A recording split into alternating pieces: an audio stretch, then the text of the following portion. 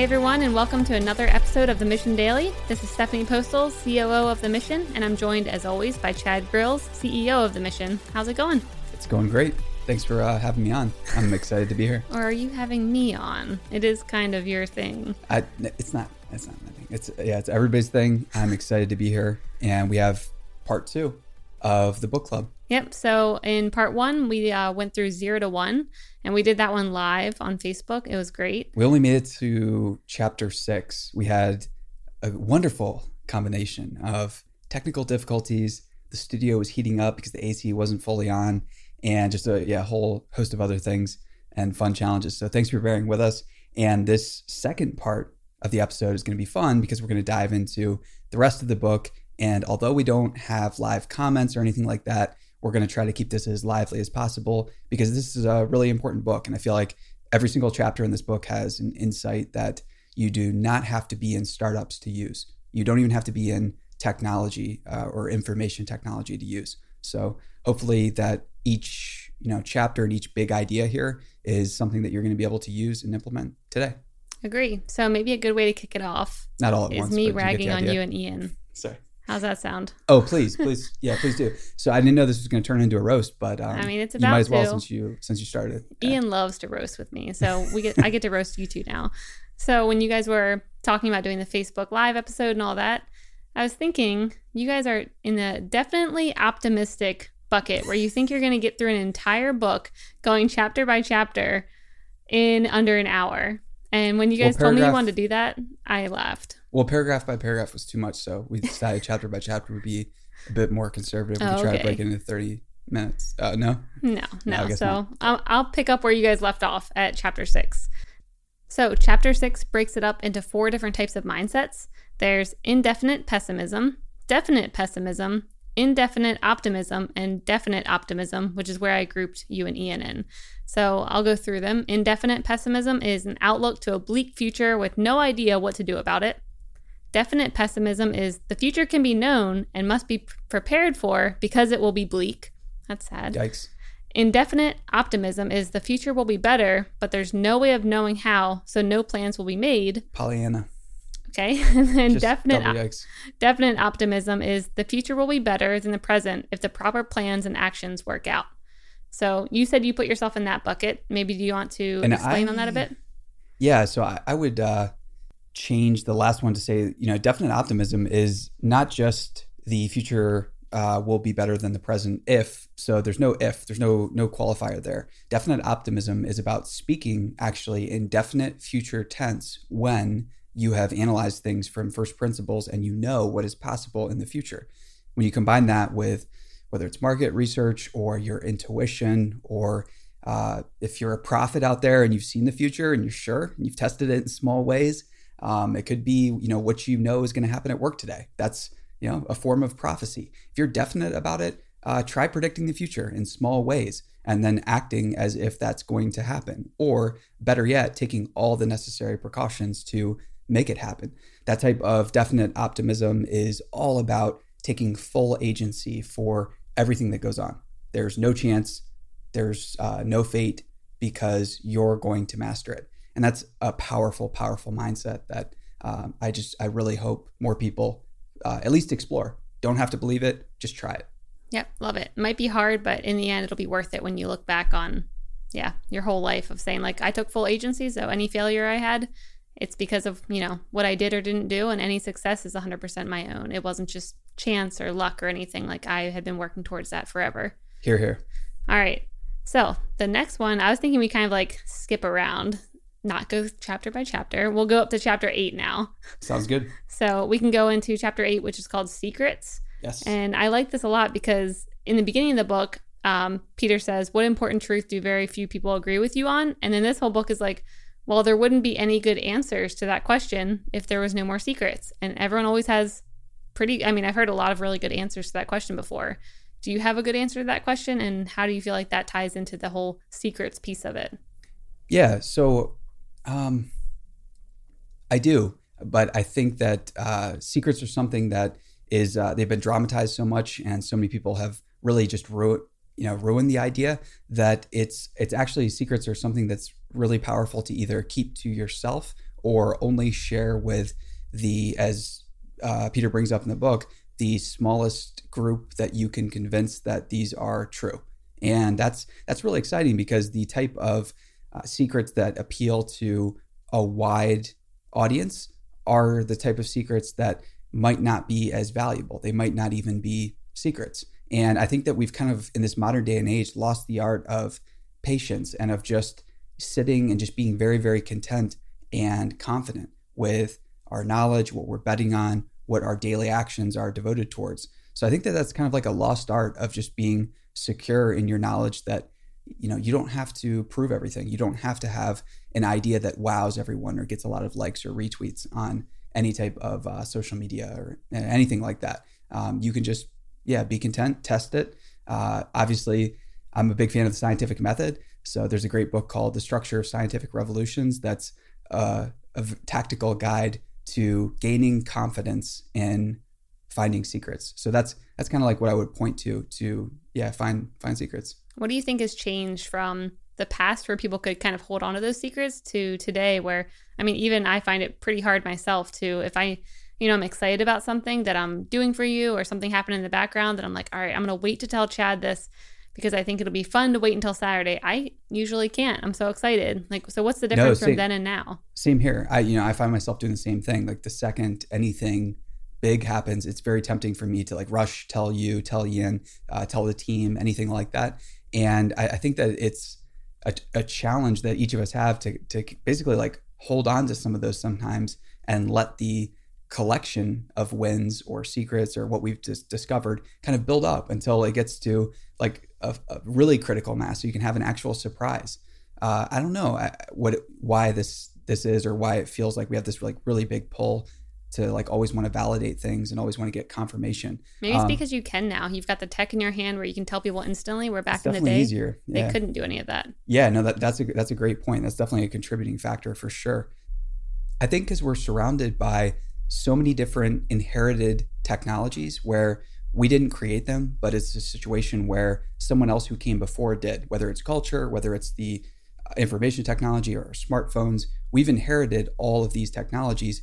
And in fact, many of them, the costs of them have been subsidized by previous generations, by rich people, by government grants, by universities, by private investors, the list goes on.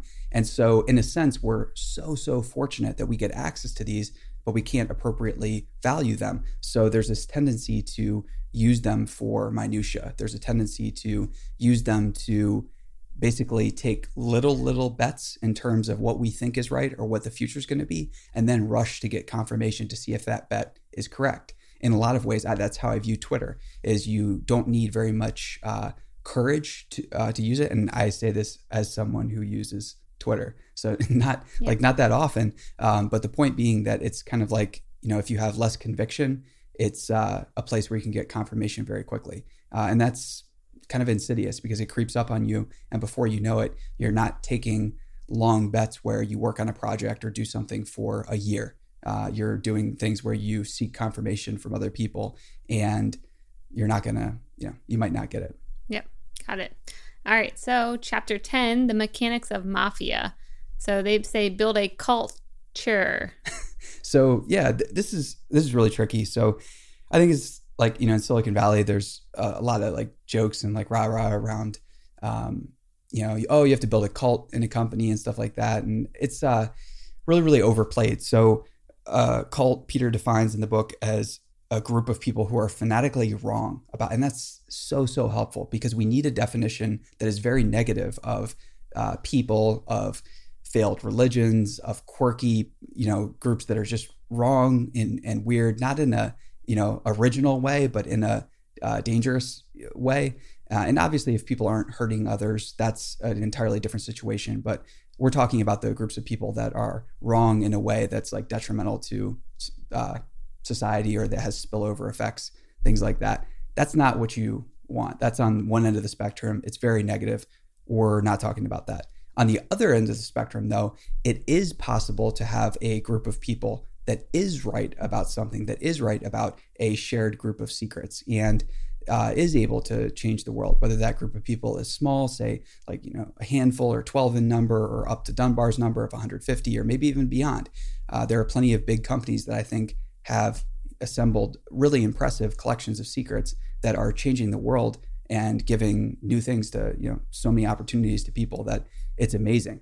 But at the end of the day, culture is a Latin word for caring. And that's what people, I think, have forgot in this equation. And so whether it's a company or a group that, like we mentioned in the book club, of small group of people you're trying to convince to do a better activity this weekend, that's a form of a culture that you're building. It's a temporary culture. Maybe it washes away at the end of the weekend, or maybe you have some funny jokes and some funny stories and nostalgia that will remain. That's one example of a culture there that anybody can get started building today.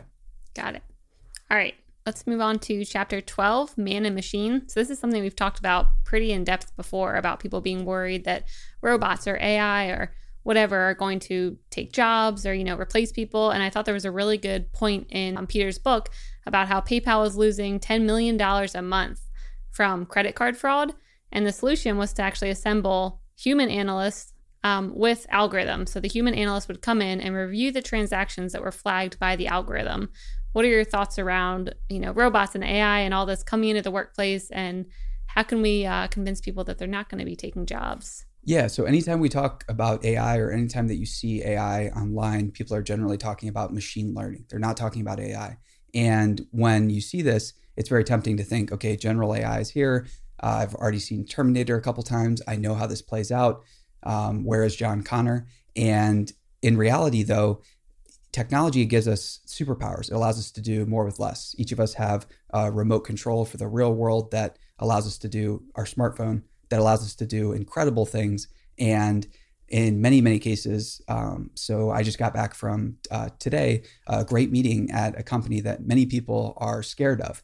And when you ask them, or they have misconceptions about, and when you ask them what exactly they're scared about, they might point to the first 2 to 3 Google search results about this company. And meanwhile, these results, they're just not true. Yeah. And it's a result of people thinking that this is some type of AI or, something along those lines. If you look at what the company actually does, so they basically give people the equivalent of a PhD with their software. Mm-hmm. So instead of getting a PhD in data science, if your company buys this software, you and your employees, or whoever they buy it for, whoever they buy licenses for, can also gain the equivalent of a PhD in data science. That opens up a whole host of opportunities where, instead of spending 5 to 7 years or whatever it is, retraining and getting that PhD, and meanwhile the world is moving on, so you're probably going to be behind. There's no chance that it's going to be relevant. You can get started at work right now and start learning about data science from a very elevated position. So this is a situation where AI, there's a lot of hype about it. There are things to worry about. Autonomized weapons and things like that. Those are obviously horrible. I'm not advocating those, or I'm not advocating drone strikes, or generally anything like that. But I am advocating that people explore the idea that technology is generally going to give us superpowers, and it's ultimately neutral. It's something that we can wield for good, or people can wield it for evil. And it's on the people that have morals, virtue, and courage to wield technology for good. Yep. All right. So Chapter 14, The Founder's Paradox. So the one piece in here that I thought was interesting was saying that basically making sure the founder isn't so certain of their own myth that they lose their mind. What are your thoughts around losing your mind as a founder? Yeah, so this is really interesting, because the examples that Peter brings up in the book are generally all musicians or artists. And I think he does this for a number of reasons.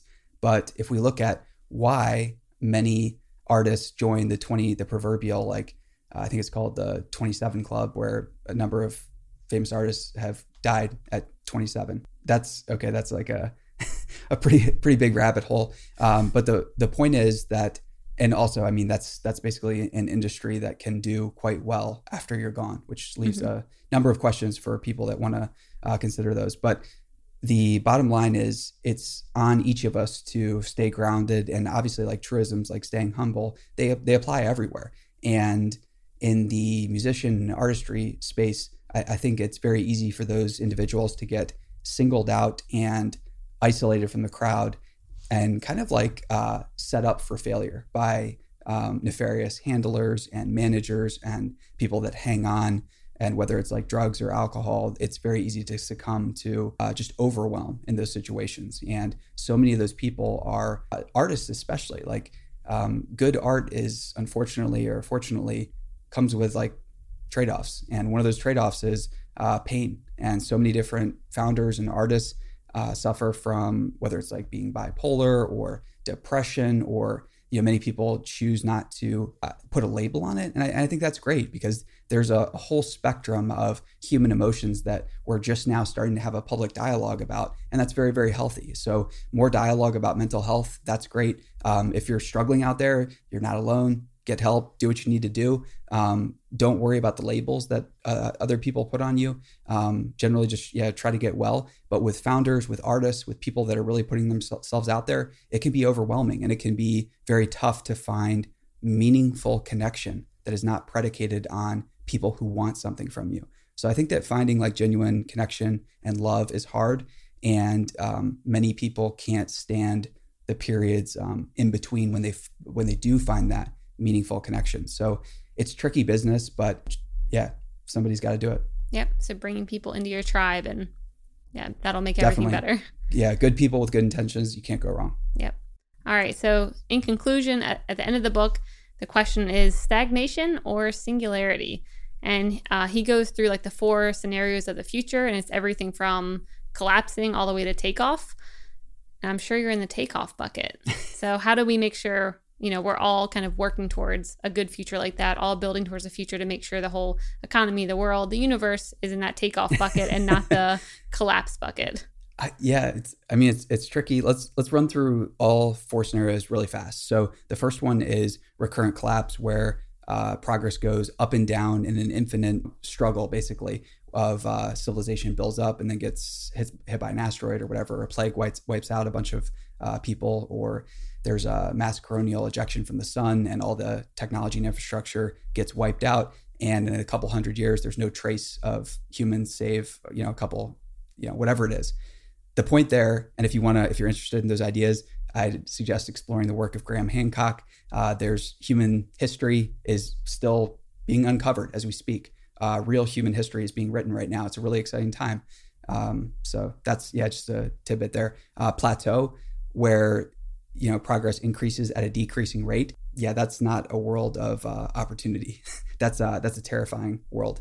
And then number 3 scenario is extinction, where it's obviously, I don't like meditating or considering these things, but they are very strong motivators. At the end of the day, 99.9% of all species that have ever lived on Earth have gone extinct. And we are a species. We're the most successful on the planet. I would argue for a bunch of different reasons. That's an episode for another day. Yeah. But the point is, we now hold our own evolution in our hands, and we can make that choice, and we can make a choice that is takes into account all the other species on our planet and try to evolve in the way that's best for us, but also best for them. And then the 4th scenario here is takeoff, where technological breakthroughs begin occurring and progress gets infinitely better and better and better as time increases. And that's the exciting future, where you don't know what's coming because it's just better and beyond your wildest expectations. And that sounds like fanciful. So how do we bring this back into reality? I remember a really simple exercise I did before I went to Egypt, where I, for the first time in my life, set out a 5-year plan. And side note, it wasn't a fun trip to Egypt. Chad was on a deployment when we first started dating. So. Yeah. And so when I set out this 5-year plan, I have no idea what inspired me to do it. I just remember I did it one day, and looking back, it's basically 5 years later now, I couldn't even imagine the opportunities I have. I know I've talked about this before. I'm sorry for everybody that's listening out there. Okay. The point being, I couldn't even imagine the things that I'm doing now. But just by laying out a plan for what, in my mind then, I could imagine as being the best case future, the best case scenario, and then working hard towards it, I was able to somehow it didn't feel good during the whole time. Lots of failure, lots of horrible situations, but I was able to now get in a situation that is better than I could have even imagined. So that's one way of thinking about takeoff as it applies to you. Because one of the things that Peter says in the book, I'm also quite fond of this idea, is that the life of, when people talk about the singularity, that's way overblown. The real singularity that matters, that's exciting, is you. You are a singularity. You're a once in a, bajillion times, like, you're unique. You're never going to happen again. You're the collection of cells and experiences. They're never going to happen again. So treat your life as if you are a singularity. And that's a great place to leave it. Yeah. So maybe a good way to finalize the episode is by a quote from the book. Let's do it. All right. So he says, the essential first step is to think for yourself. Only by seeing our world anew, as fresh and as strange as it was to the ancients who saw it at first, can we both recreate it and preserve it for the future. Cheers. Thanks to everybody for listening. And this is part 2 of our book club for 0 to 1. Make sure you subscribe at themission.co. And we will see you next time. You'll see the book club, all kinds of good stuff in our newsletter that goes out Monday through Friday. And if you're not subscribed yet, subscribe on Apple Podcasts, Google Podcasts, and leave a rating or review if you dare. Thanks, everyone. Cheers. See you next time.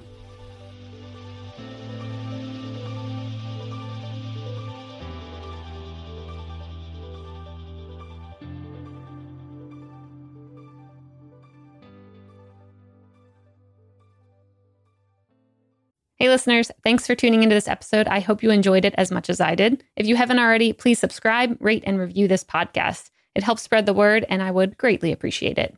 See you next time.